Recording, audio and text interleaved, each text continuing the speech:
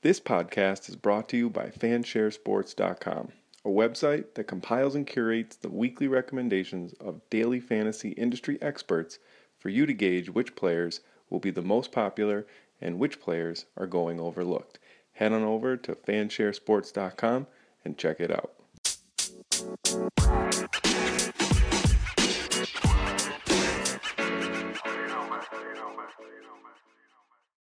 Welcome in, everyone, to the Turkey Day Ride-In NFL DFS podcast. It is Wednesday, November, I don't even know what day it is, November 21st, I think. 5-day weekend. Couldn't be more excited. 2 slates of NFL DFS games. Just optimal time of the season to be a fantasy football enthusiast. So let's get into this Thanksgiving slate. A couple notes that I will say before I get into the actual plays and which teams to target, etc. This is a slate where, in most short slates, I like to play GPP heavy, right? So main slates, 10, 11, 12 games. Cash is my preferred option. Obviously, probably hit the 90% mark in cash games for large slates. In or on short slates, when there's only 2 or 3 games, I am much more of a GPP player, and that's because one player can break the slate, right? So if you're playing cash and you don't have, I don't know, let's say Kenny Golladay this week or Ezekiel Elliott, you only take Alvin Kamara, or you don't pay up for Michael Thomas, they're probably going to be 30, 40, 50% owned, these studs, because there aren't many of them. There's only 3 games. If they erupt, if they blow up and Michael Thomas scores 42 points against the Falcons, you're just cooked. It's over. So what I like to do is I like to create a portfolio of players, multi-enter 10, 15, 20 lineups.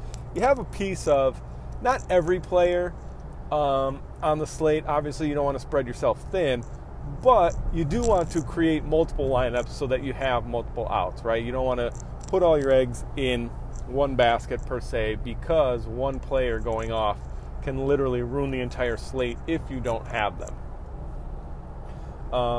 So there are certain players on this slate that can be a slate ruiner, right? You can fade low-price guys like Trey Quinn, who might be somewhat popular, or I don't know, Calvin Ridley, not going to be very popular, not going to break the slate. But there's certain guys like Alvin Kamara, like Ezekiel Elliott, like Michael Thomas, Julio Jones. They have 40-point upside, and if you don't have them and they hit that 40-point threshold, then you're going to be out of luck. So those certain guys that I consider quote-unquote slate breakers, like if you don't have them, your lineups are cooked, I like to have at least a little piece of all of those guys, and we'll talk about them. So let's get into it. At quarterback, I think obviously Drew Brees, best raw point projection. He's going to be in a good number of my lineups. I'm probably going to use the 4-for-4 generator to create maybe we'll say 25, 30 lineups. We'll see. A quick tip when you're creating lineups from a generator as well. A lot of times there's lineups that there's some type of quirk in it where it can't recognize that the lineup is faulty. And what I mean by that is it might have a defense that might stack an offense and then put the opposing defense at defense, just because from a raw points projection or from a point per dollar projection it makes the most sense. Obviously that's probably not going to go over well. So if you're going to play, let's say, 20 lineups, I think it's smart to create 30, 40, 50 lineups and then go through and weed out the bad ones, right? So if you want to play 20 lineups, you want to play 30 lineups, don't create that exact number of lineups in a generator. Create more and then go through and weed out some bad ones that have bad correlations or maybe some even negative correlations in them. So at quarterback, Drew Brees, obviously my favorite play. I think Dak Prescott is going to be of some value for us this week. He does face a pass funnel Washington Redskins defense. They've been giving up a lot of yards through the air and not so many on the ground. So I think, although I love Zeke this week, I think he's a must play. He has to be in your player pool. I do really like Dak this week. Zeke and Dak together. I do really like Dak this week, especially because he's $1,500 less than Drew Brees on DraftKings and about $1,000 less than Matt Ryan on DraftKings. So even if he doesn't, in raw points, top those two, which he probably won't, though that extra $1,500 can allow you to potentially get up to Michael Thomas or just create a higher ceiling lineup by upgrading at 2 or 3 positions, which I think I love. And you know how quarterback scoring is. It's relatively flat. There's not as much of a discrepancy. And Dak definitely has the ability to hit that 25, 30-point threshold, whereas, you know, the 4K receivers, the 4K running backs, there's a pretty wide discrepancy between them and the stud running backs. So jamming in some of the studs, 3 or 4 studs, and then opting to pay down for Dak definitely makes sense in certain lineups. And then obviously Matt Ryan, after going through some stats, doing some digging, I wasn't all over Matt Ryan. However, when I did the other skill positions, I like Tevin Coleman this week. I like Mohamed Sanu this week. We'll get to that. I even like Austin Hooper this week. So I think I can't not like Matt Ryan, because all of his pass catchers kind of check the boxes for me. So I do like Matt Ryan as well. As far as like the dart throws, Chase Daniel, Colt McCoy, probably gonna see low ownership on those guys. So I think if you're making 20, 30 lineups, going 10, 20% on those guys, I wouldn't fault anybody for doing that. If you catch lightning in a bottle, you are way ahead of the field. The only guy that I'm probably not too interested in is Matt Stafford. His offensive line is atrocious at this point. He's getting hit a ton. The Bears just sacked him 6 times 2 weeks ago. He's going to be without Kerryon Johnson, so there's not going to be much of a run game. He's going to be without Marvin Jones. I think he's in for a world of hurt. So I'm probably not going to have too much Matt Stafford. Obviously, Trubisky looks like he is not going to play as of this recording. Probably not going to have much Chase Daniel. So it's really going to be that night game and then Dak for me. At running back, between Kamara and Zeke, I really think this is a Kamara week. It seems that Kamara is much more productive and much more used on the field. Snap rate's higher, fantasy points are higher. All the metrics seem to pop when the Saints are in a neck-and-neck battle in a game that is competitive. And I think that's what it is going to be this week when they face Atlanta. I don't think they're going to blow Atlanta out of the water like they did with Cincinnati and Philadelphia. If you do think that's the case, if you do think that the Saints are going to really lay the lumber to the Falcons like they did to the Bengals and the Eagles, then I would suggest being a little bit more overweight on Mark Ingram, because it seems as though when they build a lead, they kind of rest Kamara. Based on the fact that he got so much work in those first 4 weeks, they're kind of trying to limit his punishment throughout these weeks now that they have Mark Ingram, who can pound the rock in the second half of blowouts, which the last 2 weeks, that's what they have been. A few weeks ago, his first game back in week 5, they blew out the Redskins, and that also was a big game for Ingram. In the games in between, where the Saints kind of had a rough go of it, the game came down to the wire, competitive games, those were Kamara games. He caught a ton of passes. He got most of the work between the 20s, and he even got some red zone work.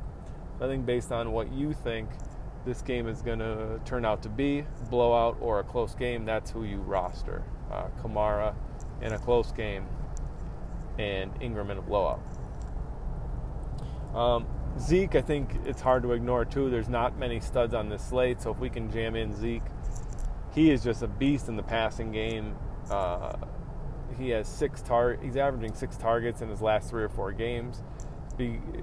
And that was the point at which Zeke really, that was like the only knock against him, is that he was only catching 2 or 3 balls a game. Now that's up to 4 or 5, so that's a huge raise of the floor for Zeke. He did struggle on the road against the Redskins. Maybe that depresses his ownership a little bit, but he and Kamara are far and away the best plays. Of my lineups that I generate, I will probably try to have about half of them with both Kamara and Zeke, because they're just such high ceiling, high floor players. After that, I think those mid-range guys, Coleman, Peterson, Theo Riddick, those are guys that you sprinkle in, and Tariq Cohen as well. Those are guys that you sprinkle in amongst your Kamara and Zeke lineups. There isn't really a running back besides those top 2 that I feel very strongly about. I think Tariq Cohen has a big game based on the fact that Chase Daniel is the starter. I think Matt Nagy gets creative. You see some jet sweeps with Tariq Cohen. You see some screen passes, easy checkdowns, just to get him in the groove of the game, get him feeling confident. So I think they do work in Tariq Cohen a little bit. And then if you think this game is going to be a shootout in the 8 o'clock game in the Mercedes-Benz Dome, it's hard not to roster Tevin Coleman. He and Matt Ryan are actually pretty correlated. 4 of his 6 touchdowns are passing touchdowns. A lot of times you leverage the passing game by only playing the running back, hoping he scoops up a lot of the rushing touchdowns and negates some of the fantasy points of the passing attack. I don't think that's the case with Atlanta. I think if you're rostering Coleman, it's in Falcons stacks because he is a big part of the rushing game. I think if you want to leverage that Falcons team, you go with Ito Smith, maybe a dart throw in 1 or 2 lineups. He's more so the red zone running back. They give him a lot of rushes in the red zone. So I think if you want to try to leverage the Falcons passing attack, you go with Ito Smith. If you're rostering Tevin Coleman, you make that part of an Atlanta Falcons stack. I do like Theo Riddick a lot. I think he's checked down Charlie. He's going to probably catch 6 or 7 balls this week based on the fact that the Bears pass rush is elite, and Stafford's going to be looking to get the ball out of his hands in certain situations very quickly. At wide receiver, the debate at top, I think, goes to Michael Thomas. The Saints are just projected for 2 more touchdowns, despite the fact that Julio is an air yards monster. He has the market share of half of his team's air yards, which is huge. I love Julio this week, but I think Michael Thomas edges him out a little bit. Worried a little bit about Kenny Golladay. I think he's going to have a lot of ownership based on the fact that he had a big game last week, but I'm not sure how much time Matthew Stafford is going to have in the pocket. And I also think the Bears can concentrate on stopping Kenny Golladay without Marvin Jones healthy, and really without any pass catcher aside from Theo Riddick, if you can even consider him a threat. So I think Golladay might have a rough go of it based on the pass rush and obviously the defense being able to concentrate on taking him away. I'm going to plant my flag this week, though, and I'm not going to give you all the answers here because obviously I have premium content on 4for4 that you can check out. Did a huge Thanksgiving write-up with all of my favorite plays and why they're my favorite plays, dug deep into the stats, etc. But I will tell you on this podcast right now that I am going to plant my flag on Mohamed Sanu this week. I love Julio Jones, but I like Mohamed Sanu more. Calvin Ridley's dinged up. That's not the only reason, though. The Saints are giving up a ton of production to the wide receiver 2. I don't know if it's because Marshawn Lattimore is just doing a better job on the wide receiver 1, that it is moving targets towards the wide receiver 2, but Football Outsiders DVOA metric, they break it down by position and even within the wide receiver position by wide receiver. The wide receiver 2 is just lighting up the Saints this year. So I think I really love Mohamed Sanu. He is going to he's going to be in a ton of my lineups. And he's pretty cheap, which I wish he wasn't. I wish he was in the 5K range. Might take some ownership off him. But he's down in that 4K range on DraftKings. So I think just by default, a lot of guys are going to land on him unsuspecting or unknowingly that he is a great play. Wish he was a little bit more expensive so that the ownership wouldn't be so high. But I think Mohamed Sanu might be my favorite receiver this week. And he might go 4 for 50, traditional Sanu fashion. However, my favorite play at wide receiver. Then I think it's going to come down to, are you or did you hit on some of these very cheap receivers?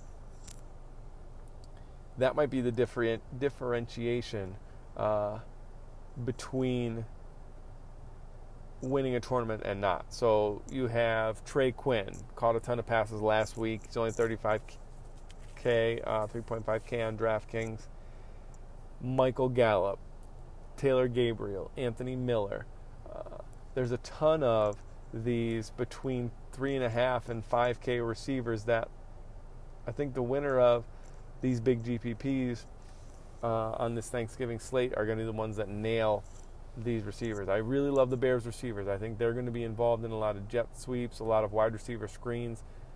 Gabriel and Miller both have a chance to, or have the ability to break these long pass plays. More so Gabriel than Miller. I think I'm going to give the edge to Gabriel. He's cheaper and he has a little bit more upside due to his explosiveness. Then if we look at some of the other games, if Traquan Smith can't go, Keith Kirkwood might carry a ton of ownership. He's been targeted like 3, 4, 5 times in the last 2 games, which is pretty big for a wide receiver in the 3K range. The Cowboys have Michael Gallup coming off a tragedy. A lot of times when that's the case, if he gives it a go, tries to play, offensive coordinator might try to get him a touchdown, triumphant story narrative there with Michael Gallup. And that's about it, though. I think I'll narrow my pool of cheap receivers to Trey Quinn. Maurice Harris could have a decent game as long as Jamison Crowder sits. The 2 cheap receivers from the Bears, Taylor Gabriel, Anthony Miller. And even on the Lions, I think maybe even Bruce Ellington caught a ton of passes last week, saw a ton of targets, check down targets, very short routes, quick hitches, quick outs. And I think he and Theo Riddick are going to be invaluable this week for Matthew Stafford as they try to avoid that rush. But for sure, that is going to be, if you roster or are overweight on the right 3 or 4K guy, that's going to go a long way in your lineups. At tight end, Austin Hooper as well. And that's what I mentioned before. I wasn't huge on Matt Ryan when I went through and wrote up the quarterbacks, but then I liked Tevin Coleman, and then I liked Julio and Sanu, and then I liked Austin Hooper. So I think Matt Ryan kind of feels like an obvious play when I like all of his pass catchers. Here's why I like Austin Hooper. Last week, Zach Ertz, mega chalk, got shut down. The Saints have that red number 1 next to their name in the tight end column, meaning they give up the least amount of points to the tight end. Last week, that was a product of them zeroing in on Zach Ertz as the Eagles' number 1 wide receiver and concentrating on stopping him. They were running a linebacker underneath him and had help over the top. They're basically bracketing Ertz no matter where he was on the field, and I think that's going to translate into a lot of people thinking that they are just a really good team at stopping the tight end, when I don't think that's the case. I think with Julio Jones, Mohamed Sanu, Calvin Ridley, Tevin Coleman, you can't concentrate just on Austin Hooper, and he's not their best player. He's not the Falcons' best receiver like Ertz is the Eagles. So I think Austin Hooper is not going to see the same attention as Zach Ertz and could definitely come away with a big fantasy day. Obviously, Colt McCoy looks like he has some type of connection with Jordan Reed. Not a big fan of Trey Burton. He just doesn't get the requisite volume for me to recommend being overweight on him. So I think really you're going to be paying up a tight end this week for Reed and Hooper. And then on defense, I mean, the Bears are just mispriced like crazy. They are the second highest priced defense at $2,900. They're going to be super chalk. And, I mean, for good reason. They really took it to the Lions 2 weeks ago, sacked Stafford 6 times, turned him over 3 times. Obviously, I don't recommend fading the Bears defense whatsoever. A lot of times when I know a player is going to be 80% owned, I think if they carry a ton of salary, high priced, there is some merit to fading them. But as one of the lowest priced options on the entire slate at $2,900, I think the Bears are definitely in play, despite the fact that they might be 50-60% owned. And then there's the only defense that I really wouldn't consider here is the Falcons defense. I think the Saints are just going to light them up. But every other defense is in play. The Lions could definitely put up a big number at home against Chase Daniel. The Redskins defense has double-digit fantasy points in the last 5 games, so they can definitely pressure Dak and get some points out of Dak. And the Cowboys defense could definitely put up a big day against Colt McCoy. My 2 favorite, though, are definitely the top 2 defenses, the Cowboys and the Bears. I think we're paying up at defense and tight end this week to be contrarian with the Cowboys. And just because you just have a higher floor when you pay up a tight end this week, you could certainly punt with a Vernon Davis or one of Dallas's 2.5K tight ends, but you really have a high probability of taking a 0 there. So I would just rather get the sure points with Hooper or Reed and then figure out my lineup elsewhere. That will do it for the Thanksgiving Ride-In NFL DFS podcast. There will be a Week 12 normal main slate podcast. Obviously, I'm out of work for the rest of the week till next Tuesday. #life of a teacher. So I'll have to do it when I'm, driving my daughter to wherever we're going to go this week. Might hear a couple oohs and ahs from her in the background. But we will get a Week 12 Ride-In DFS main slate podcast for sure. Not going to do a Core 4 for the Thanksgiving slate. I mean, there's only 3 games. You could figure it out who I am leaning towards rostering the most. But definitely keep in mind, cash games are highly volatile this week. 1-2 players can decide the entire outcome of the slate. So I like building a portfolio of players and multi-entering for short slates like this Thanksgiving Day slate. Last thing I'm going to do is rank for you the best Thanksgiving foods. Number 1 is undoubtedly stuffing, not from the stovetop, homemade stuffing with crumbled sausage. Best thing I have ever tasted. Wife makes it, my sister makes it. Unbelievable. Pour some gravy on it. Just can't beat it. Turkey, can't go without the turkey. Got to have the lean protein, covered in gravy also. Mashed rutabaga, number 3 for me. Kind of off the radar, but if you've ever had it, have a chance to have it, have a farmer's market near your house, go buy some rutabaga, butter it up, mash it up. You won't be disappointed. I like everything at Thanksgiving, right? All the fresh vegetables, mashed potatoes, sweet potatoes, cranberry sauce, all great. Regular cranberry sauce that's homemade, cranberry sauce that you have to open out of a can and jiggle. It has the spirals and the serial numbers stamped on it from the can.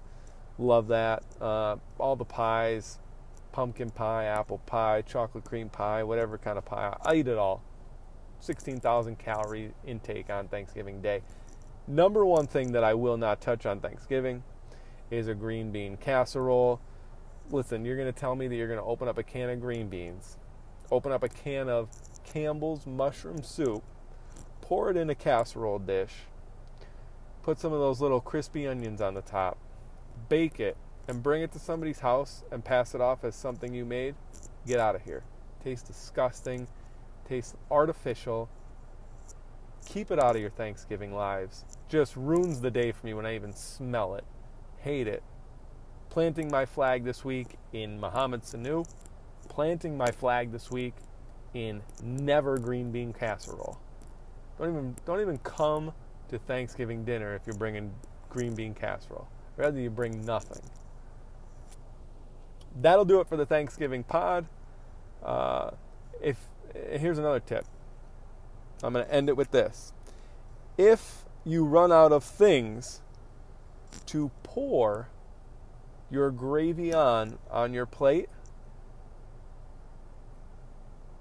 pour a little bit in a shot glass and have a shot of gravy with your dinner. And it's Thanksgiving. Go for it. May all your screens be green on this Thanksgiving. I don't know. I was just talking out of my ass for the last couple minutes. I've never had a shot of gravy in my life. Hope you enjoyed the Thanksgiving pod. Week 11, week 12. Week 11 in the books. Week 12 pod will be up sometime around Friday.